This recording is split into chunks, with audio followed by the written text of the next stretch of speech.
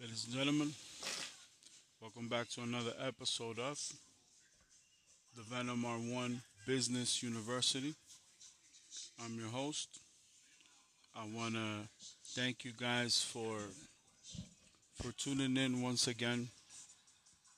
Um, the last episode was probably one of my favorites, just because I broke down completely how I would structure my deals and stuff like that.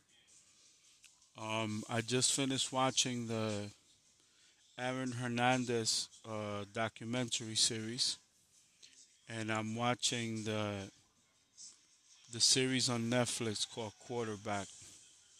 My son plays football, so it is a subject that I'm learning more from as a father. You know, it's different when I played when I was younger, but I'm looking into real estate in the state of Texas. Texas has a lot of really good deals, and I'm looking for new construction homes. And I kind of have an idea how much I want to spend or how much I want to invest. But I put a budget that I think is a decent amount for me to test the real estate market. But I invite you all here so that we can kind of have a gathering of the minds, right?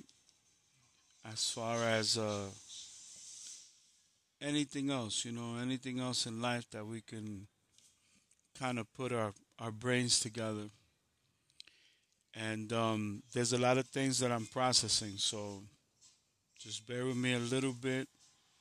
I've been shopping for some cars online to kind of keep up with the markets. I think I'm gonna go build me a few cars in the configurators that you can see online, basically. But you know, just kind of want to welcome you guys and let's get right into it. So let's see what we find here. Lot of land here, a lot of land for sale. So, you know, anytime that I'm faced with day to day challenges, I try to go to Greatness Mountain. Greatness Mountain is where you're going to find your Kobe Bryants and your Michael Jordans and anyone that I associate with greatness. And there are always like valuable lessons to be learned from a lot of these personalities, people that we model ourselves after and things of that nature, For me, it's very humbling to be in the situation that I'm in because now when I look in the mirror, I remind myself I have a catalog of 5,000 plus songs and it grows every single day. And it's a great feeling. It's a great feeling to be able to look at some property and know that I could just um, write a check and buy the property, and I could look at a car and do the same thing. And I only imagine what it's gonna do for my family. As far as like giving them the best possible opportunity at a good future. So every decision is crucial. My kids are off into college, except my youngest, and my two youngest kids are college bound, but they're still in the high school phase. And after that, my plans are really to just travel with my wife and enjoy the world. And that's what I'm really preparing myself for. There's a lot of different ways to look at things.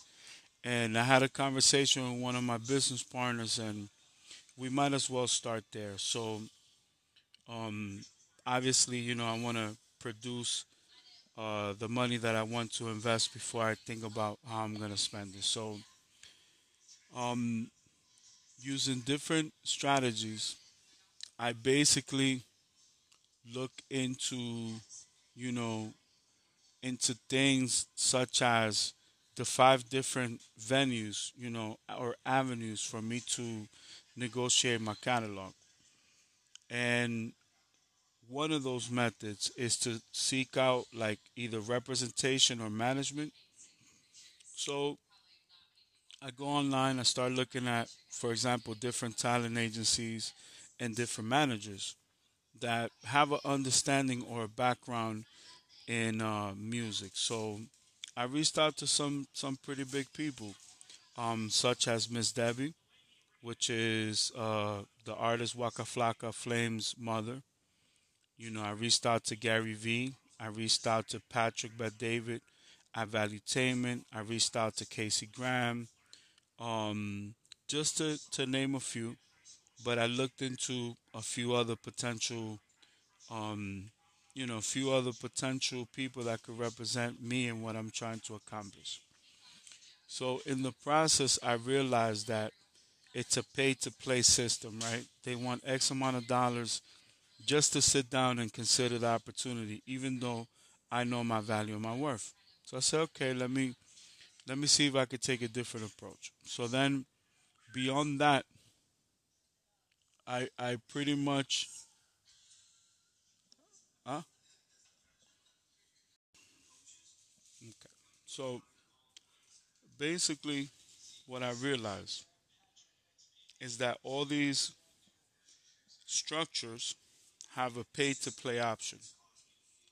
This is not the same as, let's say, a social media has a promotion and marketing breakdown.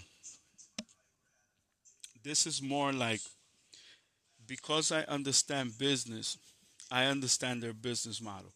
So I'll give you an example. I took a pause after I reached out to these people, and what I essentially did was decide to maybe reach out to an incubator, a company that helps you get seed capital for you to get funded, for some type of business ventures, right? For example, how they do like in Simi Valley with Uber, Lyft, etc. Now, when I come across this company, they quickly let me know that they only basically they only finance initially up to $150,000. Okay. Now let's pause right here. $150,000 is not a significant amount of money.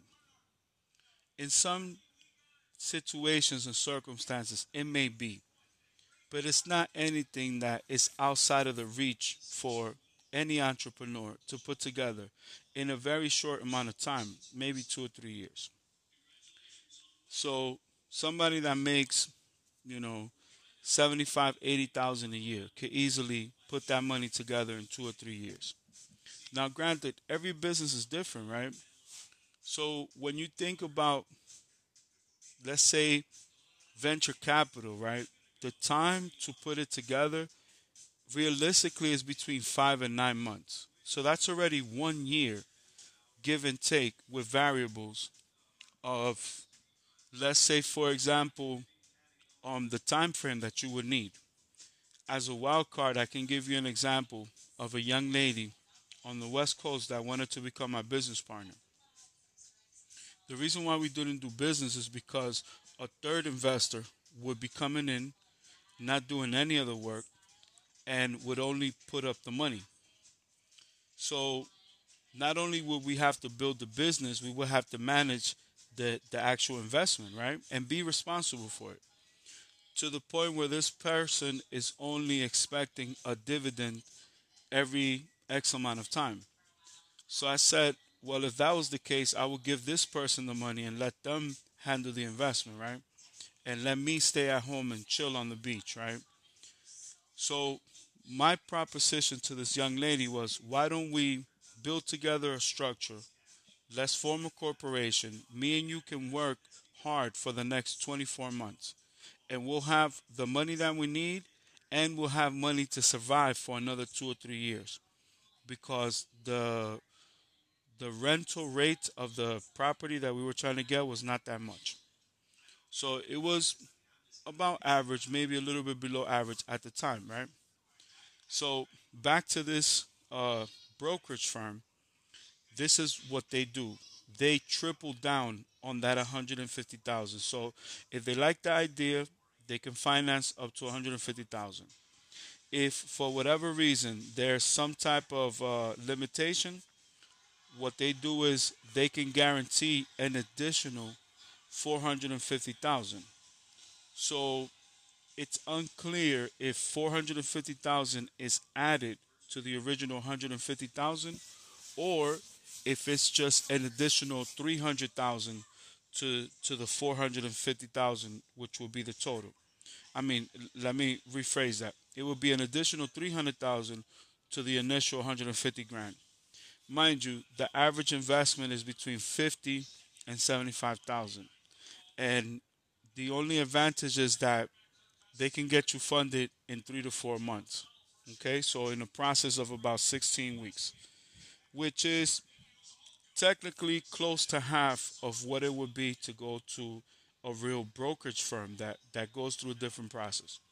Now, they do have advantages. They help you get through the process, and it's a one time fee of $5,000. If they don't get you funded, then they continue to help you throughout the process to get all the legalities and structures out of the way so that another additional investor could come in.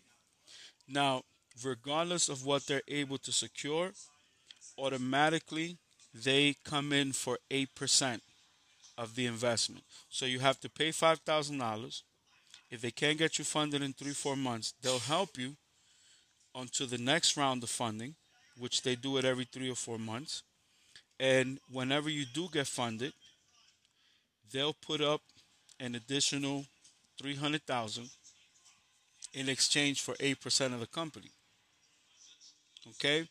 If the investment requires more money, then supposedly, allegedly, they have this network of high net worth individuals that would follow their investment.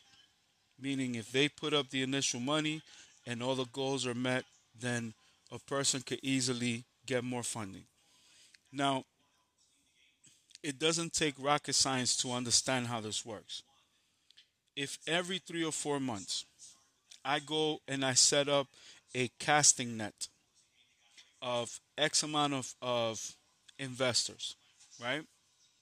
And they each pay me $5,000. Each one of them pays me $5,000. I can easily fund any investment that I'm interested in for that cycle. Because, okay, let's say I have a pool of 1,000 people and they put up 5 grand, that's $5 million I have to invest. If they get 100 people to put up $5,000, that's still $500,000. This is just to give you an example. Remember, they do this 3 4 times a year. So their entire investment or pool is $2 million or more every quarter. So we don't have to like it. We don't have to agree. I just kind of choose not to be involved because it already sounds like a red flag to me. So there's one of my advisors that charges $200 an hour to talk on the phone. There's a A&R firm that charges $200 per submission. Mind you, companies like Taxi charge me less than five, maybe $10 per submission once you pay for their membership. So there's no type of difference in their structure. All of these established representatives are generating a passive income by building these shell companies that charge you a fee to have a conversation with them. But that's not their only business model. These people are coming in for anywhere from 8 to 15% to 45% of a deal that they can close. That is highway robbery, especially in the music industry. Because why, if I'm the artist that owns the company and owns all the rights to my catalog with 5,000 plus songs, why would I give you 15% ownership of my company or my catalog? 15% of my catalog, we're talking 500, about 750 songs. That's a significant amount of music from my entire catalog. Do you think Michael Jackson or Prince would negotiate 750 records? I don't think so. So I kind of wanted to bring that into the palette, right? Bring it to you guys' attention. Give me 1 second, so I have to sneeze. Jesus Christ. So when you think about it, it should send a warning flag to you because I'll give you another example. When it comes to the industry, I have my reservations for the industry in the sense that I don't play by their rules and I don't play their game. You see, if I'm ever encountered with the politics of the music industry, I focus on the music business because I can easily go on tour with my music and never have to be part of the corporate structure at all. My catalog can generate money even though it's limited to live performances. That's all the income that I need to get everything else taken care of. So it's not enticing to me to look at 150,000 or even 600,000.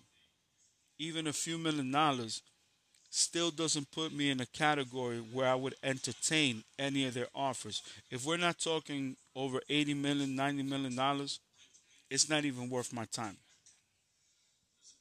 Now, in the last podcast, I explained the reason why. So you guys already have the evaluation of um, the actual catalog. So there's another record above the many that I've broken or established for crowdfunding. Let's say through a Kickstarter and a GoFundMe, right? What it comes down to is that the record for being funded for a musician is a little over $1 million. So I can do that on my own. The broker's firm said that there would have to be a massive campaign for marketing to secure this crowdfunding venture. When the reality is that this is my entire selling point. I have this catalog and I'm going to go on tour with this music. And I'm going to raise this money to break this record and then use that capital to launch the tour. In other words, the consumers, just like when they purchase an NFT, they're investing in my career now. And obviously, I will pay them in dividends as far as whoever sponsors will get unique NFTs for the crowdfunding effort. So, again, even attempting to get the record, because understand that in order for you to get funded from, let's say, a Kickstarter, you have to hit the goal down to a penny. If you miss the goal, there is no funding. Now, not only do I want to pursue this this approach, this avenue, right, crowdfunding, but it has to be done in this organic way in order for the record to be broken and established for further future generations. So that's kind of what I wanted to express to all of you because that's the position that I'm in. So let's go further into detail. By the grace of God, I was able to negotiate a new business venture. And of course, I'll keep you guys posted on how it develops. But overseas, in just one country, in one nation, I have 500 potential events. Now, from the time that these events were negotiated, about 8 or 9 months have passed. You know, these events are promoted well into the future, maybe 2 or 3 months. So, for example, whatever's promoted now would be for the fourth quarter, which is October, November, December. It's a really high peak time, right, for music overseas. So, I'm now in a position where it's more of a privilege for me to secure as many of these potential venues that have been pre negotiated now. Now, do I feel that I may need to do the 500 shows, or do I want to take the option of doing less shows in more concentrated markets and then using that capital to go to other countries and perform the catalog? Remember, I'm launching a worldwide tour. So there's many different strategies you can use. For example, I can go to my markets where I know that I'm strong and do those markets first and then develop surrounding markets. All these decisions will be made in the next few weeks. But the reason why I mention this is because most of the venture capital that could be available to me, I will be able to generate on my own. And that is my focus as of right now, is to do everything by myself under my circumstances. And part of the research that I'm doing now is geared towards that, for the simple fact that I see the full benefit, I see the potential in doing exactly that. Meaning there's so many opportunities that basically can be exploited if you understand, you know, if you understand the dynamic of what you're trying to do. And I don't think that any of those elements are explained properly. So I just kind of wanted to bring that to everyone's attention because um that's kind of where I'm at. Like for example, I'm looking at real estate, but the only key word, which should be a tab, let's say on Zillow, it should be all new construction. That's the only thing that I'm interested in. There should be a category for people that are just interested in all new construction. So, let's see, we got one here. This will be an example. So 200,000, and the home is pretty nice. You're gonna check it out. So, what I want to explore with all of you is how these decisions are made throughout this process. Meaning, this is what's going to determine what I'm going to do in the remainder of the time for this year. Because, for example, by the ending of this year, beginning of next year, I have another investment that's going to mature. So that's going to provide additional income. So now my challenge is, knowing that that investment is going to mature, how am I going to handle this current investment to plan for my future? So, ladies and gentlemen, this will be a podcast mini for today. I got to get back to work, but I didn't want to lose the core concept and the idea, and I wanted to share that with you all. Once again, thank you for tuning in to the Venom R1 Business University. I'm your host. May you have a wonderful day today. May you conquer everything in your path, and may everything that you touch turn into solid gold. Always remember to dream big, because dreams come true. It happened to me, and I know for a fact it's going to happen to you. I love you guys so much, and I'll see you on the next one.